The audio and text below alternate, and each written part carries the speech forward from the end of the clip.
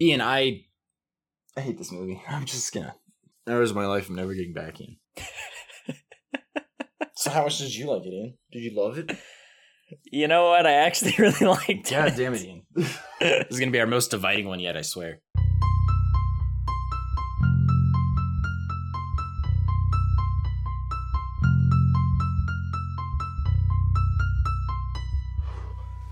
What time is it?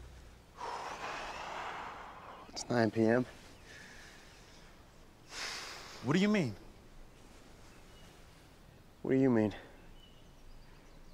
That can't be right. The sky's blue. It's fine. It's Sweden. That's not fine. Why is it like that?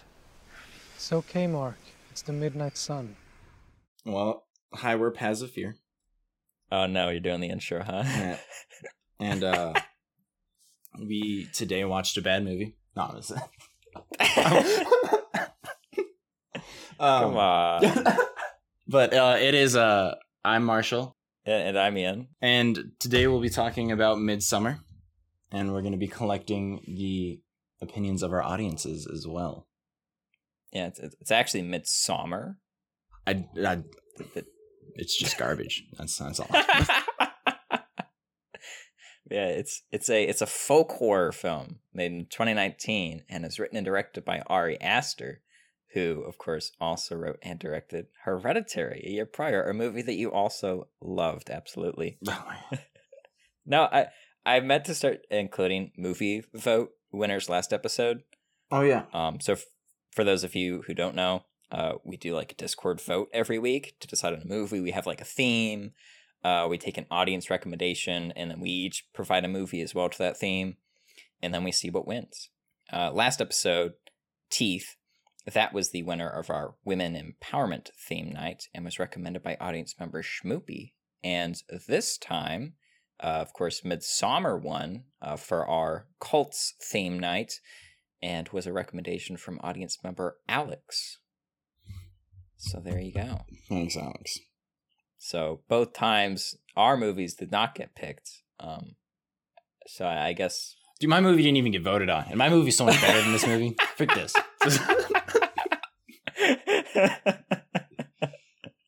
Yeah. All right. Well, do you want to tease away a little bit, Ian, before we get too into it? Yep. I'll give a little teaser. All right. Traumatized by family troubles, Danny becomes more reliant than ever on the support from her emotionally distant boyfriend, Christian. When Christian and his friends are invited to attend a midsummer festival at a rural community in Sweden, he reluctantly decides to invite Danny as well. While initially the festivities seem perky and fun, it doesn't take long before some in the tourist group become wary of the cultish traditions. The glistening rays and bright ensembles are but a veneer covering what lurks in the shadows of Midsommar. Ian, what did you rate this movie? Just tell me. Just tell me what amazing rating you gave this. I don't know if I should tell you. I don't know. Our audience already disappointed me with their rating. So you can't. It just doesn't get worse. I give this movie an 8 out of 10. Oh my lord, dude! I give this movie a freaking 2 out of 10. I hate this movie. God, dude, our lowest one was a 5, but then it's like in the range of 7s to 10s. This is insane. I don't understand how people got enjoyment out of this movie. Our audience's average score was a 7.7. Why? Well, we'll talk about that. You'll give all the good stuff. I'll tell you everything that's wrong with it, and we'll just have to see. It'd be great. Yeah. I would give a little like, this is the main thing they did wrong, but like there's just too much. So, how about we just hear away your summary, Ian, and then we'll just dive right in. Yeah, and for me there was just so much to love. We'll see. But yep. This movie burned my chicken pot pie emotionally. That's what it did. Oh, no. I hate this movie. Emotionally. It didn't even require a chicken pot pie to make you mad. The oven was off, dude. but the gears were a turning. Holy crap. Okay. Well, yeah, I'll give a summary, and then I guess we'll see. Mm-hmm. Psychology student Danny Odor receives a strange and dark message from her troubled sister Terry, and afterwards can't seem to reach either her or their parents. Despite her boyfriend Christian telling her not to take the message seriously, as Terry's done similar things before, Danny goes to check on her. What she finds traumatizes her deeply, as both her parents and Terry have died through inhaling carbon monoxide from car exhaust.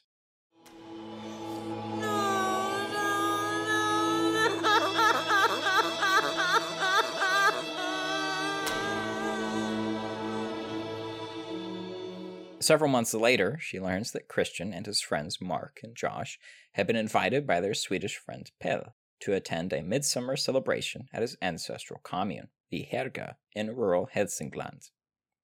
The celebration occurs once every 90 years, and Josh wants to write his anthropology thesis on European midsummer festivals. Christian says you've got this special week planned. Yeah, it's sort of a crazy 9-day festival my family's doing. Lots of pageantry and special ceremonies and dressing up. That sounds fun. It'll probably seem very silly, but it's like theater. Christian hid the trip from Danny and had intended to break up with her before leaving, but found it difficult considering what she had been through. He invites her along after she finds out about it, although he doesn't think she will actually come. Upon arrival, they meet Simon and Connie, an English couple from London who are invited by Pelle's communal brother Ingemar. He offers the whole group psychedelic mushrooms. Danny is reluctant, but doesn't want to spoil it for everyone else. She has a bad trip and visualizes her deceased family. Hey.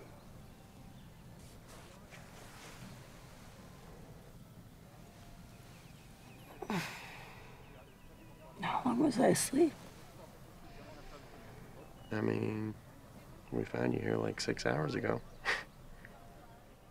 The day after their arrival, the group witnesses an Atastupa, where 2 elders commit suicide by jumping from a nearby cliff onto a stone platform. When one of the elders survives the fall, the commune members mimic his wails of agony and crush his skull with a mallet. While all the visitors are shocked, Simon and Connie are especially horrified and confused and yell at the commune members for letting this happen. Commune elder Siv attempts to calm them, explaining how every member does this once they reach the age of 72.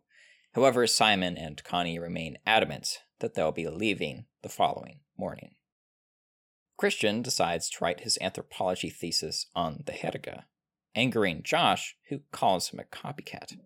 This is what I've been working toward, and you know it. That's why you look so guilty right now, because you know that what you're doing is unethical and leechy and lazy, and frankly, it's kind of sad.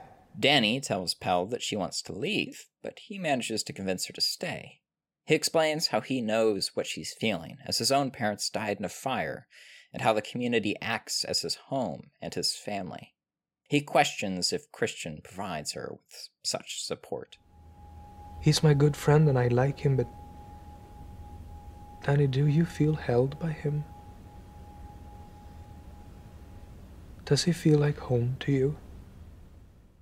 Connie prepares to leave, but cannot find Simon. She's informed by one of the Herga that he has been driven to a nearby train station, and she will be brought to him when the driver returns. Connie finds it incredibly hard to believe that Simon would just leave her. That doesn't even make any sense. He would have told me. Today's only train leaves 90 minutes. It takes about 35 minutes to go there and back, so they didn't want to waste time. So I could have sat on his lap.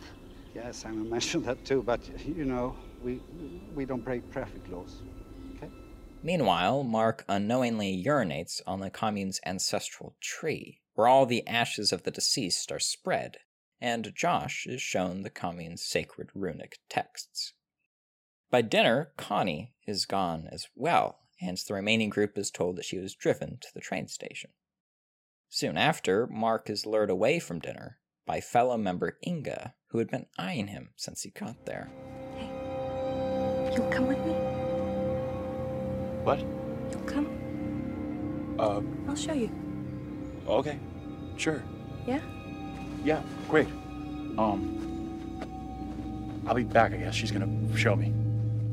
That night, Josh stays awake in order to take photographs of the commune's sacred texts, after being refused by the elders earlier. He is interrupted by someone wearing a skin mask of Mark's face and is hit over the head from behind and dragged away. The next day, Danny and Christian are informed that Mark and Josh are missing, along with parts of the sacred text.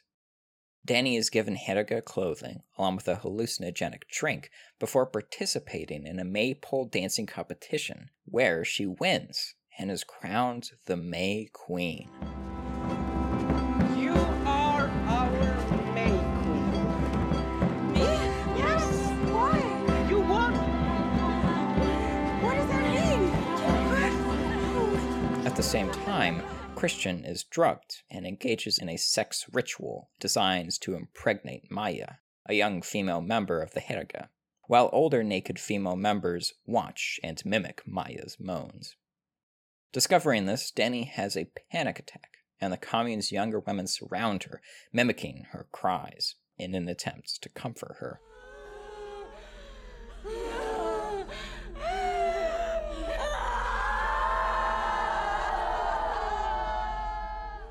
After the ritual, Christian comes to his senses and tries to flee.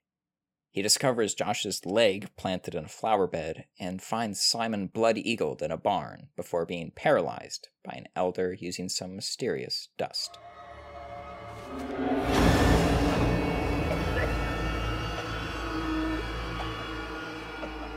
The commune leaders explain to Danny that to purge the commune of its evil, 9 human sacrifices must be offered every 90-year festival. The first 4 victims are the already dead outsiders, lured to them by Pell and Ingemar, Simon, Connie, Mark, and Josh.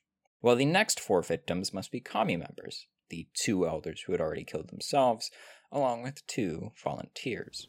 As Horga takes, so Horga also gives. As May Queen, Danny must choose either Christian or a local villager to be the final victim. Christian is still paralyzed and can only see and hear what is happening.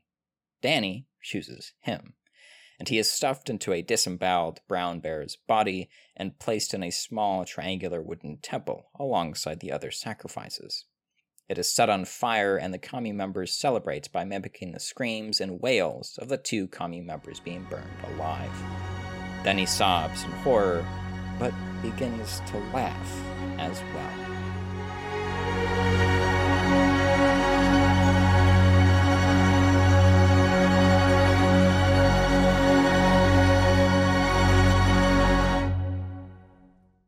Man, what a great movie.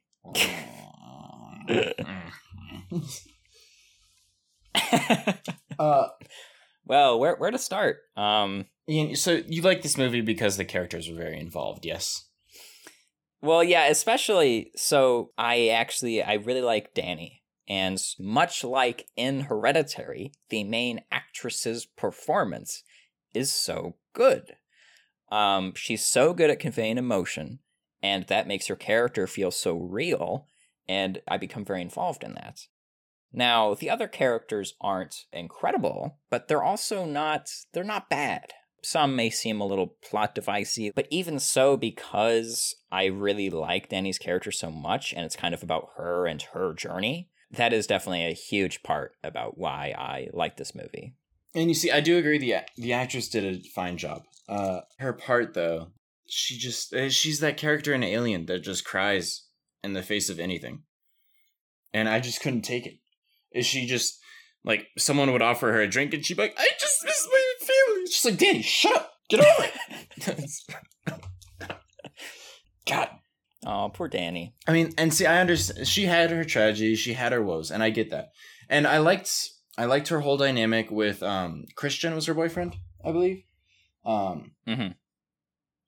whole dynamic with him, I liked in the beginning when it was that kind of classic relationship thing of, like, he's her, like, constant go-to, and, like, she relies on him too much, and she's worried she's pushing him away by doing that. he doesn't really want to be there. Because I think a lot of us have been in a relationship like that. And from there, I was like, look at that. An interesting, relatable thing that we don't see that often portrayed in movies. Yeah, for sure. But then they throw that out the window, and it's like it's only addressed as he doesn't care anymore. It's just absurd. Mm-hmm. But like, so I guess she has her woes, and that's total. As a person, that is 100% justifiable to be emotionally like traumatized by that. As a character, that isn't what's going to interest me. I don't care to see you cry about everything every 3 seconds. I grew weary of it. Yeah, and for me, I found her to be very, like, I was able to sympathize with her so much just because her situation was so intense. Essentially, she had lost everything, and all she had left was Christian. While I can see that her character was sad all the time, and that might get tiring, I didn't find that to be the case with her. Like, I was interested in her journey. Well, what hurts me about her journey is she has her classic like low point of like, oh no, my boyfriend's doing sexual rituals with other girls. And so she's all crying, and then all those women cry around her, and it's kind of weird and it's uncomfy. And then she doesn't do anything to redeem. She just chooses Christian, and then she just smiles as he burns, and it's just like, okay, that's cool, Danny. Thanks for that. She like, what kills me most is that throughout the movie, there is no conflict. There's no true goal. It's just they constructed this horror machine. They constructed just this whole situation, and then they made characters to throw into that, and then they just went through the steps. And you see it so often that they are creating these like false senses of conflict, because you can't write a scene without conflict, and they were at least good enough to know that. But the conflict they made never meant anything. Each scene, they're arguing about something that ends up meaning nothing. Josh and Christian, they argue about like, hey, you're copying my thing. You're copying my thesis. And he's like, but I just want to write about Midsommar, man. And then that ends up being nothing because Josh just dies and it doesn't matter. Yeah, and so does Christian. Yeah, and then Christian dies, but neither tie really into their conflict over the thesis. Just so much stuff like that is just dropped. And I'll say, you mentioned in the beginning of talking about Danny, how she had this terrible experience, that like super traumatizing event where her sister kills her and her family with carbon monoxide. And that was really great. That was really cool. That was a really interesting kill. It was awesome to see just in the beginning of the movie. And it was the same as Hereditary, where it was that like the girl getting her head like just decapitated right in the beginning there. That was really cool. That was like, wow, that's scary. That made me jump. This one didn't make you jump so much, but I was like, wow, that's really intense. And nothing lived up to that. You do have the couple falling off those rocks and killing themselves and having their heads bashed in and everything. And while that is disturbing, that wasn't continued. That kind of shock that we felt.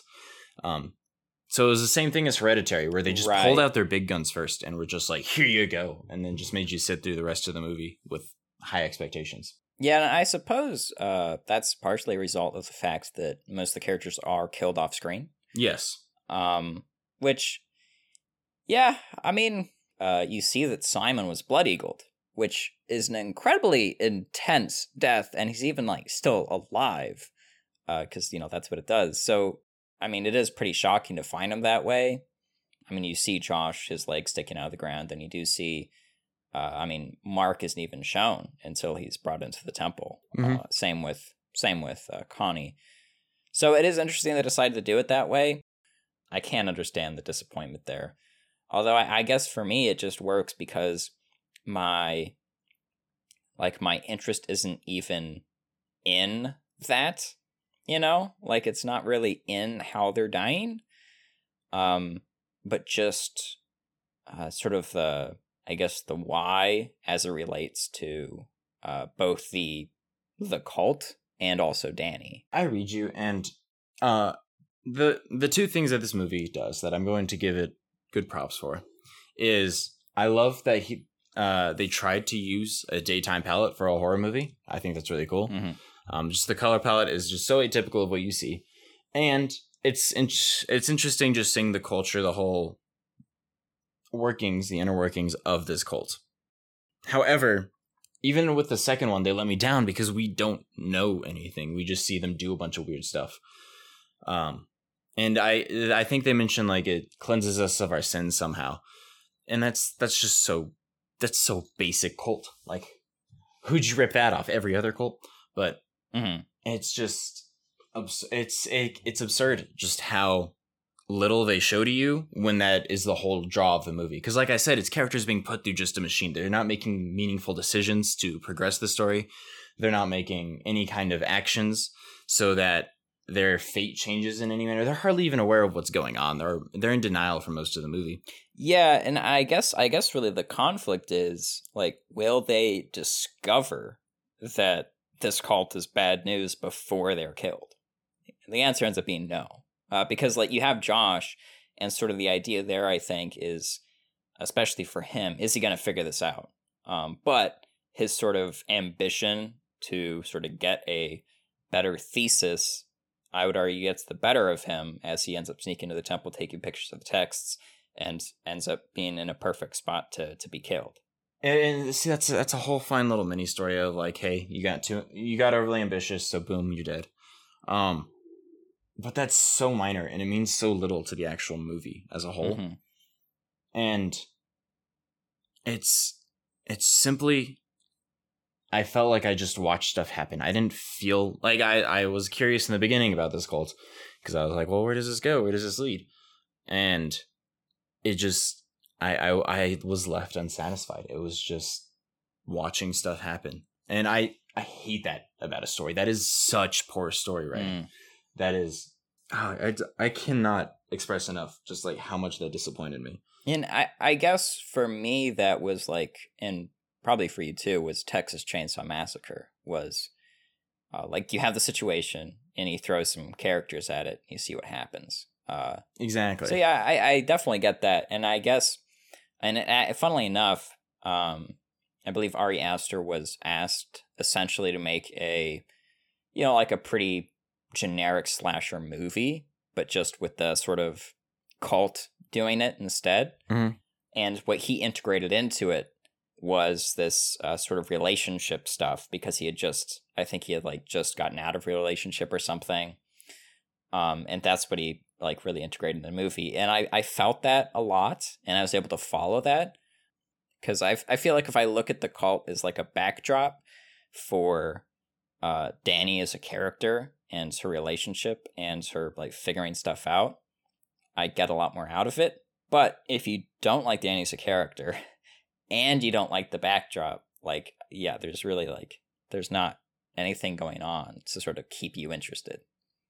And for me, both of those things, the backdrop and Danny, the cults, they used them wrong. The cult was just kind of a setting. I never felt like they were active, especially because they were using drugs so often. Drugs, hypnotism, any kind of like little sneaky way of just getting one character to go to another place. It's boring. It's just like, hey, dust in your face. Now you're in a scary situation. You can do that maybe once in a movie, but constantly they were being driven by drugs for the most part. And that's a very internal thing. You can put it as much as you want on camera, but like the real feelings behind like a bad trip or something it's a very internal thing. You can't really watch it and be like, wow, that looks not that. I can feel that they're having a bad trip so much. You can't relate to that really. And you can have your own bad trip, but like, it's not going to translate into like, well, she's having this bad trip and like remembering her dead sister and everything. I would agree that that their method of how they sort of separated characters could feel cheap. Just because I also remember in Texas Chainsaw Massacre, I mean, it was almost humorous how like these characters basically just kept on wandering off and getting killed, right? As if they were kind of just walking right into it. And I could also see that in this movie.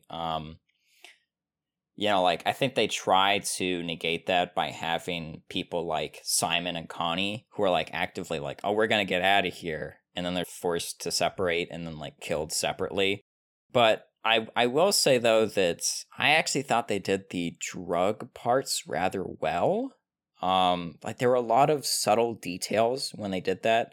I felt that the characters, their actual expressions were very well done. Like, when Christian is sitting there at the table and he is, you know, he's having a bad trip, as you can see from his expression. He's having a really bad time. And then that, like, commie member, like, claps in his face. And just, like, the way he's almost like a really sad kid, like, looks at him and is like, why would you do that? And then, of course, when you see any characters, when they're tripping in this movie, they add little subtle effects, especially over greenery and flowers and earth, and sort of give this breathing effect. And just this little things like that, I was able to tell when someone was tripping in this movie, and also if they were having a good time or a very not good time. I think they did that part actually quite well. Personally, I don't. Trips to me are just, they're not totally relatable experience. So like, even if they did the trips themselves well, it's still just such a weak device to progress your story of like, hey, you ingested this, so now this happens. Mm-hmm. It's there's still no decision being made. It's just simply a thing forced on them. And I'll say, you mentioned that, so the Simon and Connie thing. Mm-hmm. The movie, I think, took 2 downward turns for me, like just big downward spirals. The first one you see in hindsight, which is a sister's death, and then the rest of the movie is just like, it doesn't have any kind of the same shock. And I don't necessarily need like the gore, or I don't need crazy deaths or anything, but I'd still, if you're watching a horror movie, it feels like a climax at the beginning. Mm-hmm. And then the rest is just, it feels like you're watching a long epilogue. But then the second one, I think, is where Simon and Connie are killed off, because you're right, they were the characters that were like, this is weird, this is wrong, we got to get out of here. Mm-hmm. And so they were the only ones aware that like this wasn't really a great place for them. So they had the potential to be a driving force of the characters actually taking action in the story. But they were killed off super quick. And oftentimes when you see something like that happen, they'll kind of hand it off to another character. Another character is like, hold on, they were questioning all of this and now they're dead. That's kind of suspicious. Yeah. But literally every character wrote it off. They were just like, oh, whatever. People jumping off cliffs, friends disappearing, miscommunication, am I right? And it's just, it's so stupid just watching the obliviousness. And obliviousness can work in contrast to something, but that was all it was obliviousness. And I could not take that. Right. I was going to watch this whole movie last night, and because I was back at my house at 1 a.m. and I started watching it last night, and like an hour in, I was like, I just closed my eyes for more than 5 seconds. I know I will not be able to stay awake for the rest of this. And thank God I watched it in the morning when I was well rested, because I would not have been able to stay awake through this movie if I were any kind of tired. It would have put me right to sleep. That's definitely fair. It's slow, and that's also a common critique of it. Although I think that's something that you would be fine with if it didn't have these other issues. Mm-hmm. You can take a story slow. That's totally fine. But yes, it's the difference of like when you're driving a car, you have your foot on the gas to start accelerating, and you have to choose when you're accelerating, rather than just like being towed. And just that's all it is. Yeah. It can be the same 2-hour trip, but there's very different things happening. I see. Yeah, and I could see that, and I think actually, funnily enough, that was something I found missing. I keep going back to Texas Chainsaw Massacre because that's one of like the classic slashers that we've watched, and this movie has a lot of slasher things going on. But it is missing that sort of part where you have characters together acting off of each other and being worried about what's to come. And then, of course, like you said, you can have obliviousness contrast to that. Have some characters who, like Christian, who are like, oh, it's all good. But then maybe also have a character like Josh being like, I don't know, this is pretty weird. Or even Mark. Like, you can have... Mark actually would have been a good character to do that with.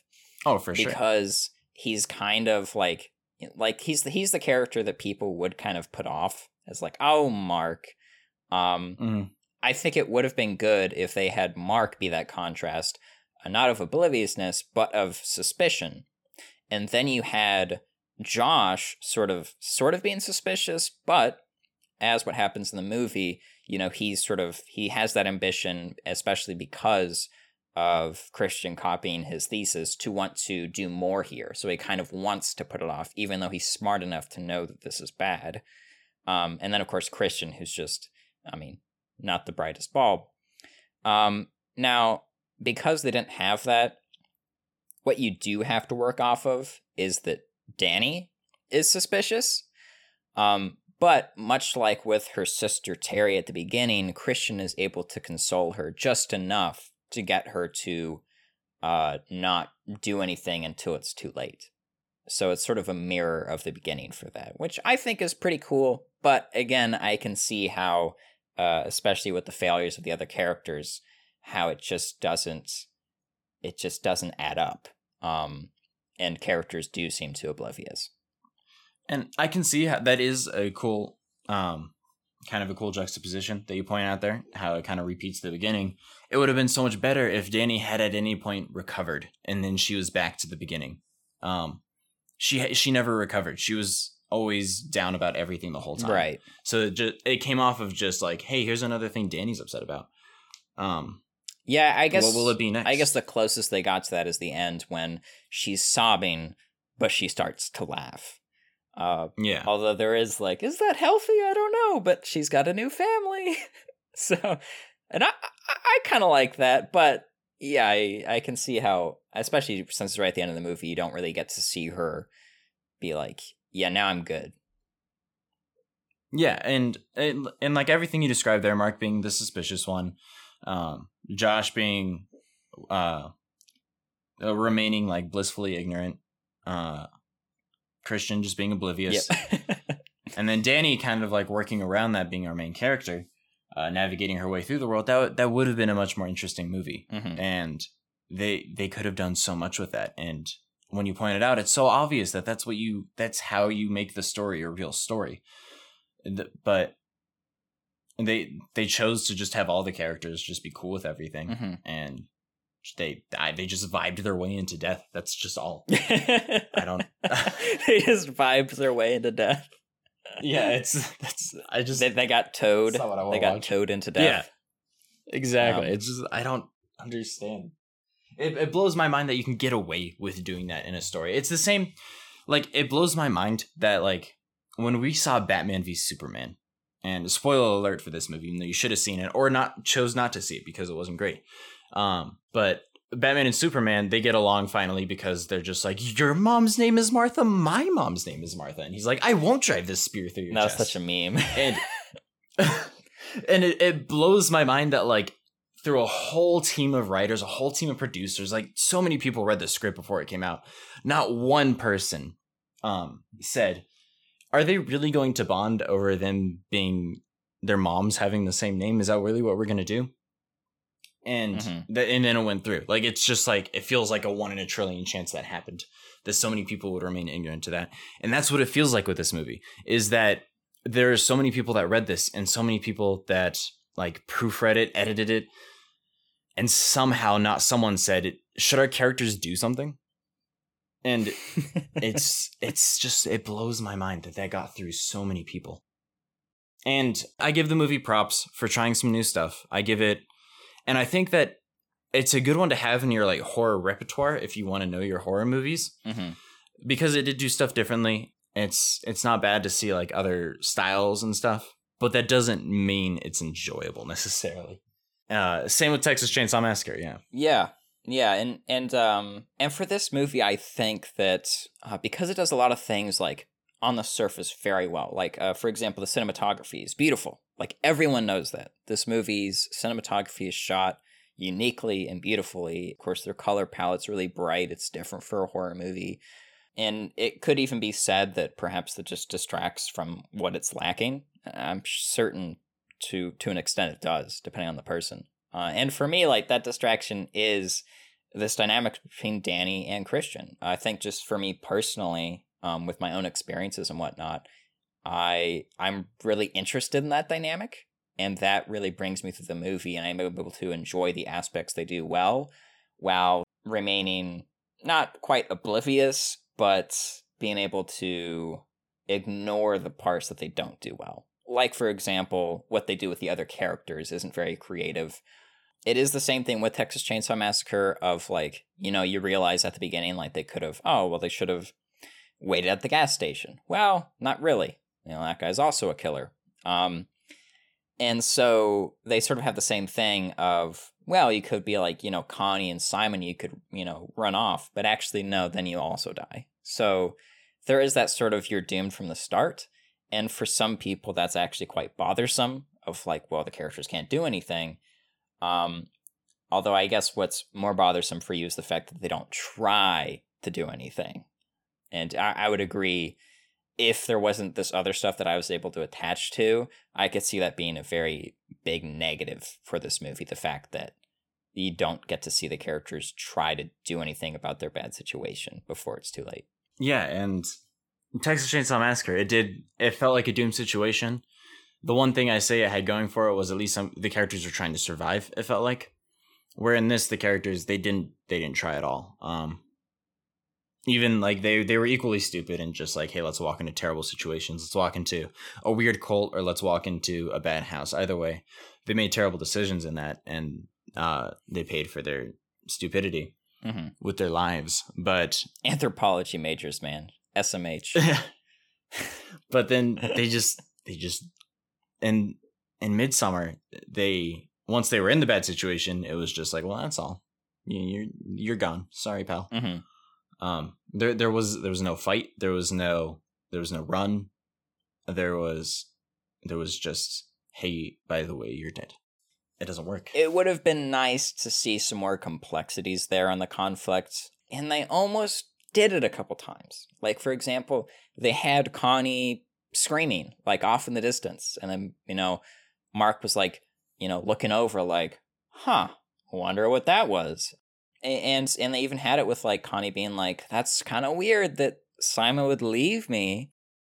So they almost did that a few times of like what you would have if, say, like a character saw the cult like killing someone, and then they had to like try to convince everyone else or something. Like, for example, if Mark did that or something, like we were talking about with him being the one who's trying to get everyone to believe him.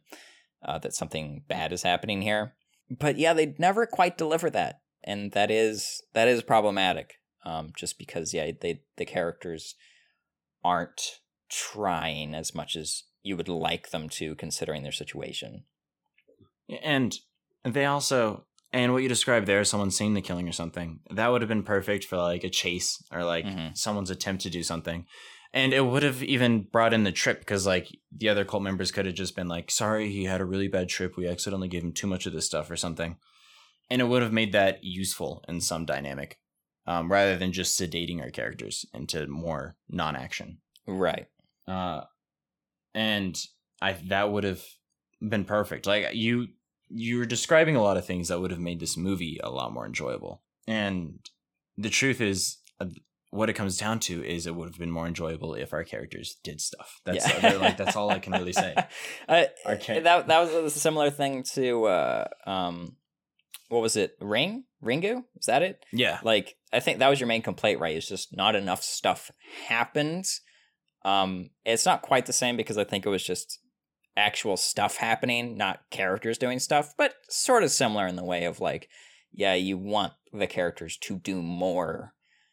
So I definitely get that. That makes sense. A story is nothing if not seeing what people do. So if people do nothing, you don't really have a story. You just have a happening. And of course, we all get different things out of different stories.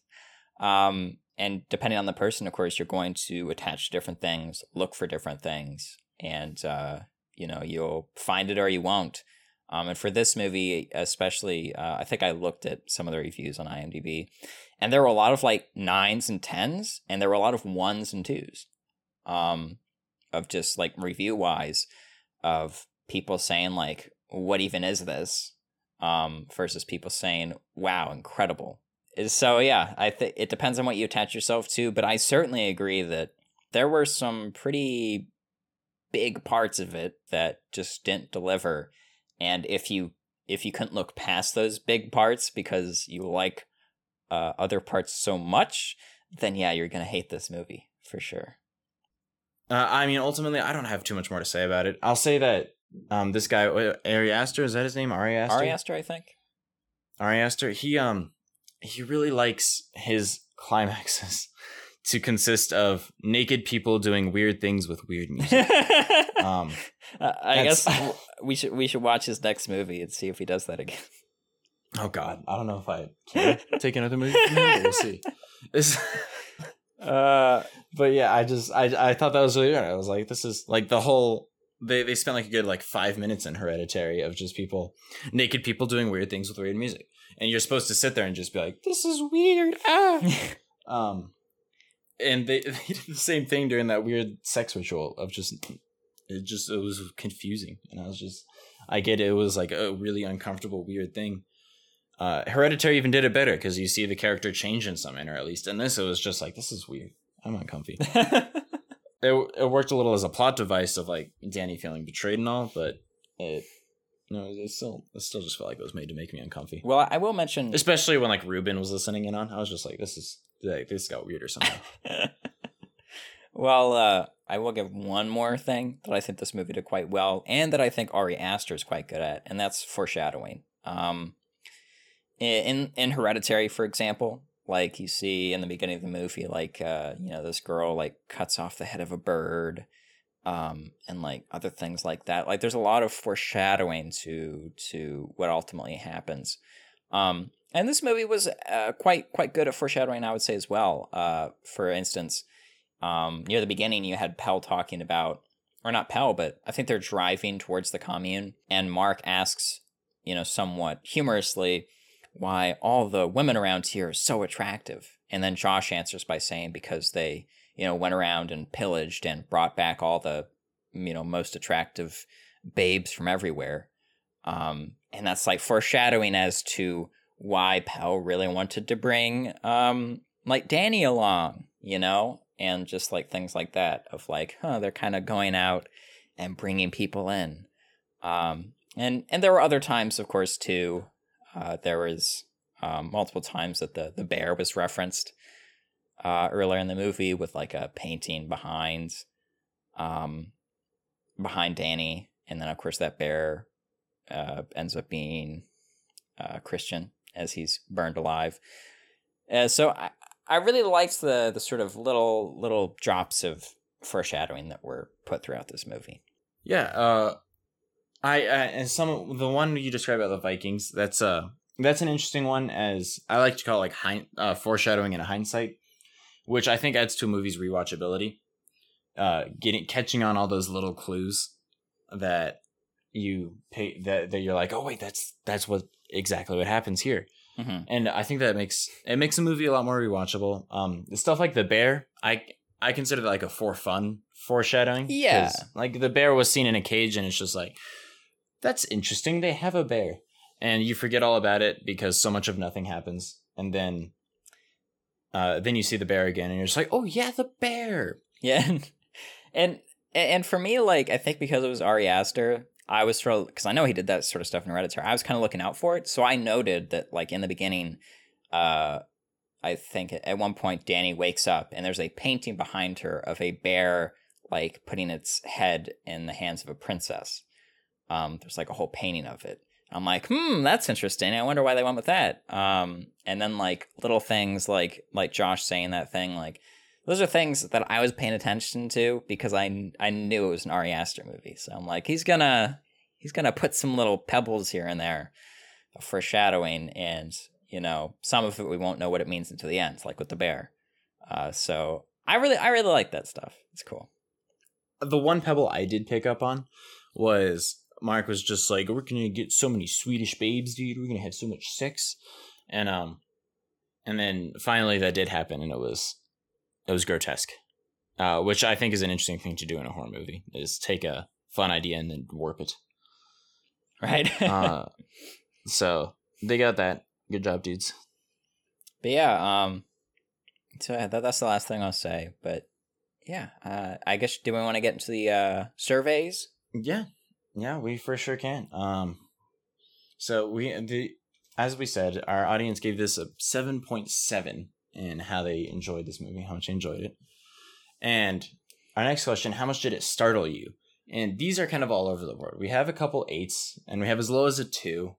And then we got 3s and 6s, but that's it. It's just everywhere. Some people were mad. I actually don't know what in this movie. I guess seeing the Blood Eagle thing for the first time would have startled a little bit. I think also especially the the suicide? Yeah, the suicide at the beginning can be quite startling for some people, and also the 2 elders jumping off the cliff, how they show all of that. Yeah, okay. Yeah, I'd say both. But yeah, those sorts of things, I think, can be quite startling. Yeah, I guess that startled me a bit. More than just like, wow, they did a good job with those effects, which they did. Yeah, they did. I was impressed with those. How much did this movie disturb you? 2 people gave it a 10. Holy crap. Did this movie disturb you, Ian? We have a couple 3s, 4s, and 7s. Yeah, I'd say it was disturbing. Yeah, personally, like, it wasn't like, I can't say like too much. Like, it's not something that I would like continue to hold in my brain. Like that's kind of how I rate, and I think how a lot of people rate like how disturbing something is how often do you hold on to it? Like, does it keep coming into your head and you're like, ugh? It's similar to startled, but it's a little different. And I said startled instead of scared because I realized that that can be overlapping.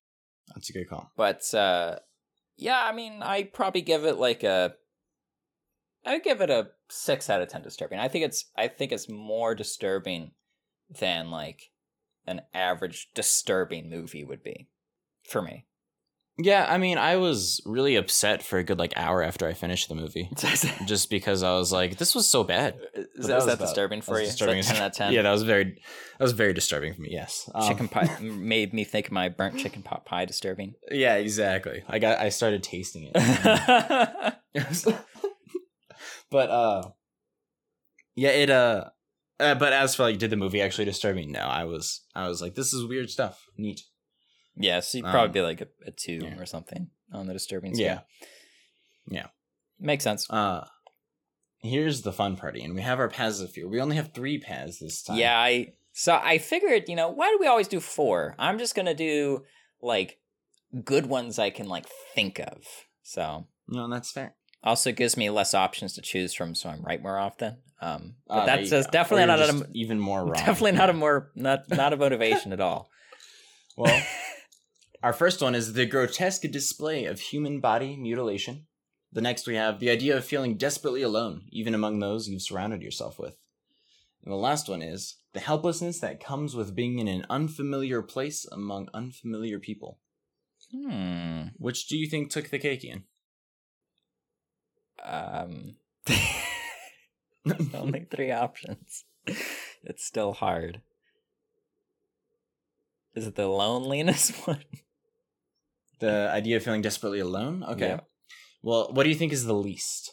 So between the grotesque display of human body mutilation and the helplessness of being in an unfamiliar place. Hey, you know what? People. Mutilation isn't that bad, right? All right. So you did get mutilation right. The one that took the cake was the helplessness. I thought it might be. I wasn't sure. I find when helplessness comes into factor, I think that's really what scares people most overall. It tends to be the more popular choice whenever we include it in some way, shape, because or form. I think just as people, like being helpless is about as bad as it gets. Yeah, like with teeth, I think like the most scary one was being attached while vulnerable, right? Mm-hmm. So yeah, I think that tends to take the cake. I should have gone with it, but yeah, makes sense. Well, it could have been worse, Ian. You didn't flip-flop it, so you got that going for you. True. So, we have our survey question. Does the cult in the movie seem like it could exist in real life somewhere in the world? Why or why not? I didn't give this too much thought myself. I was just like, this is... Because for me, it was a weird horror machine that they just kind of created. Mm-hmm. So I guess if I were thinking about it, I probably would have gone with no, because it's too specific to just have these characters go through this process. Like, I would have needed to see interesting, unique things more. Right. Than just like, hey, let's have them be this kind of weird so that our characters end up being drugged or something. It's weird. How about you, Ian? Did you feel like it could exist? I'd actually say yes. Realistic, no. But, like, just the cult itself of, like, you know, and how the seasons work and everything, and how they, like, decide roles and jobs, like, based on age with, like, the seasons of the year. I thought it was actually quite well put together, and it seemed quite, like it could be real to me. Mm-hmm. The thing I found most realistic, I suppose, was that he talks about like how it's a place where everybody belongs and like people don't, which I think is just really kind of a quality of like all cults. There's just a sense of belonging. So of course people do look for that kind of like familial sense. Totally. And something else they do is that they mentioned how they all care for the baby, the babies, right? And that like the mother was gone somewhere, like on a pilgrimage or something. And someone in the chat mentioned that maybe they do that so that the baby's more dependent on the cult than the parent. Oh, that is interesting. Yeah, and it's also, so first of all, it's very common, I think, in cults for everyone to like care for the babies and stuff. And usually like a good way. Like it's, you know, helping people out, like babysitting for each other, like you can kind of rely on them to care for your kids. Like that, I think that's very common, good commune attribute. But then it's also another one of sort of like trying to, and there's so many different methods for doing this, but trying to make it difficult for the family to leave. And one of the ways of doing that is to sort of separate in some way the kids from the parents, whether like it's emotionally or through rituals or whatnot, like make it difficult to leave as a familial unit. Shunning frequently is involved. Yeah, that sort of stuff. So I thought that was well done and interesting. Well, our first one is, they say yes, because I've heard of rural towns in America that are cult towns, which have similar vibes. I don't doubt there's some of those. Honestly, you can find a lot of crazy stuff in a lot of places. Coming from the South and from rural areas, I could see some people getting behind this. Something like this. There were some loons. There you go. So they say no, because it just seemed like a mesh of the most weird rituals the movie creator could find. I would agree with that. Yeah, it felt like they just threw stuff out there that was like, this is weird, go. Mm-hmm. It's like if they're making a cake and they're like, this flavor's sweet and this flavor's sweet. So of course they go together. Yeah, and I could see, especially like if you're really into like Swedish or like Scandinavian like history and rituals, you know, I mean they had a blood eagle in there, but yeah, I could see how it wouldn't seem as planned out as you might expect or as fitting for Sweden. So yeah, I could see how it might feel like it's just, and it certainly might have been just a mishmash of different batshit crazy cult stuff. Yeah. Our next one is, I don't think it's entirely outside the realm of possibility, but in the modern world, I think would be incredibly unlikely. I don't doubt if there is some like long-standing cult that has some weird traditions, but I think that for them to get away with serial killings like this, like just regular killings, I think that would be a little tricky to pull off. But hey, maybe not. Sometimes you can just grab a guy off the street and they're just like, well, who knows where that guy went? Yeah, true. And I mean, it very much depends. I think a part of the cult that in this movie, like this person brought up, of doesn't seem like it could be real in the modern world, probably. For me, that makes sense because you're relying on these kids to go out and do pilgrimages in like 18 years in length. 18 years is a long time to be like on a college campus and like have internet and like clothes and like go with friends and like make friends. Like that's a very long time to, one, be out and exposed to the modern world, and two, be far away from home with, you know, probably not a lot of contact with the cult. And so like, how do you maintain that, how do you retain enough like fervor? loyalty? Yeah, and like loyalty to come back and bring friends to be killed. And I don't know if they, you know, do that every Midsommar, or if it's just the 90-year festival, or maybe the other years they're just trying to get people to join the cult and it's not quite as weird or violent. But that does seem difficult for sure. Yeah, it and like there's no way you don't get educated in some manners outside of the world. And I feel like with any degree of education, you're going to be able to look critically at your cult. So yep. Yeah, it does seem tricky. Look critically at your beliefs in general. That's why some people don't like people going to college. Mm-hmm. And they teach you the devils. That's right. Our next one is, I do think it could exist. Whether or not it's to the extremes that this movie went to, who knows? But there are some twisted people out there. I mean, there's definitely cults out there. So yeah, and that's the question, is like, could they be so extreme like this one? That's hard to say. True. And there are like communes out there that are probably very nice and like good to be in. I think the only I think more real problems that arise out of cults are like, you know, being separated from family if you leave forcefully, and also like lack of individuality, such as like I think it's quite common because everyone takes care of the kids. You don't always get to decide when you want to have a kid. But I think if you're like up for it and you're like, yeah, I want to do it, like it seems like, oh, you know what? It could be good, depending on the person. Yeah. And the commune. Definitely depending on the commune. I like this next one. They say, came off like Scandinavian folk culture crossed with Dexter death displays. No, it truly looks like something that could only happen in movie land.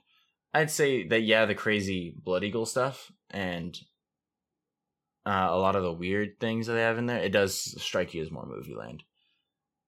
And I think that partially comes from the mishmash. It just seems like everything that could be weird is weird about them. Well, it could be weird.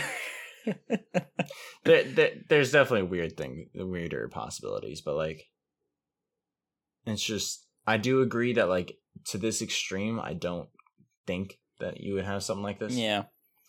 Especially so people have this knack for wanting to understand and control things that they don't understand. And so like, wherever this would be happening, there would be some kind of like local government or local, I don't know, just some kind of agency that investigates them in some manner, keeps tabs on them somehow. Yeah, it would seem likely, especially in a country such as Sweden, that they would, you know, send someone to take a look. They're like, yeah, exactly. You know, the United States is just like, you know, we've had a lot of Americans going to your country and not coming back. You know, I don't know what's up with that. Yeah, and then like Sweden's like, I guess we should probably look at that. Yeah, you know, oh, man, they must be living here illegally. Well, maybe. But I mean, they do cremate everyone, so you just go to this cult and you're like, oh, that's a nice ash tree. This next one is, so you founded your own cult. What do you call it, and how do you celebrate every 90 years? Our first one is that one cult. Every 90 years we get together to throw our hands up and go, woo, 90 years, nice. Then everyone goes home. That's nice. You know what? It's a wholesome cult right there. Good on you. Our next one is no. That's fair. Yeah, it wasn't. That's probably right. Yeah, it was an optional question. You can say no. Our next one is Roxana, or Xena. Roxana. Raxxena? I don't know. But every 90 years, we would reboot Xena Warrior Princess. Also, every Saturday night of that year, we would all paint ourselves blue and dance and play music under the moon all night. I know who that is. Wow. Okay. So this person used an evil organization name generator. Their cult will be named Taint. And every 90 years, in celebration of Taint and all of its followers, which for sure would be millions. I mean, come on. Yeah. We would break into random people's houses and flip them like Chip and Joanna Gaines. The cult revolves around all the HGTV. Oh my god. Yeah, that's fair. Just like every night, it's like a purge, but instead of purging people, you're just like flipping people's houses. People just come home and they scream. They're like, "Oh my gosh, they redid our tile and we have a new backsplash and granite countertops and an open floor plan." I felt very silly because they said like we would break into people's houses and flip them. I thought they were talking about the people. Like I thought they just flipped them in bed. like a pancake. And they're just like, what the fuck? And then you just bend. It's like tipping cows. You're just like exactly. flipping people. Now you're sleeping upside down. Don't you feel like a chump? Oh my god. Our next one is the first step in bringing an idea to life is putting pen to paper. A quote from Drew Scott, the better half of the Property Brothers. Wait, is this another HGTV one? I think so. I don't know. I think this person might be starting a cult. We've inspired someone. Making the plans. Well, hey, I mean, DIY your own cult, you know? My cult is based on a shared appreciation of film. Every 90 years, we screen a premiere with a new plot twist. Folks are dying for an invitation. I don't like that ominous ending. Are you killing people in your cult? Well, I think it might be because it's every 90 years, so like, yeah, you die before you even get invited. I guess it's fair.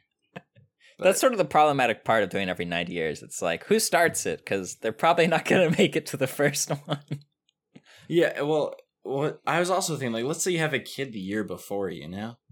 Or, like, it's very easy to, like, be born, like, so you're born the year before it happens, so you're maybe, like, 2 when it happens. 1 or 2 years old when it happens. Mm-hmm. And so you don't get to remember it, and then you're dead by the time the next one. Like, some people just don't get to experience this. True. I probably should have changed it to something more like every 5 years, every year instead. But I was like, well, the movie does every 90 years. Let's see what people come up with. Yeah. Apparently it's HGTV flipping houses, which is, cool. I like it.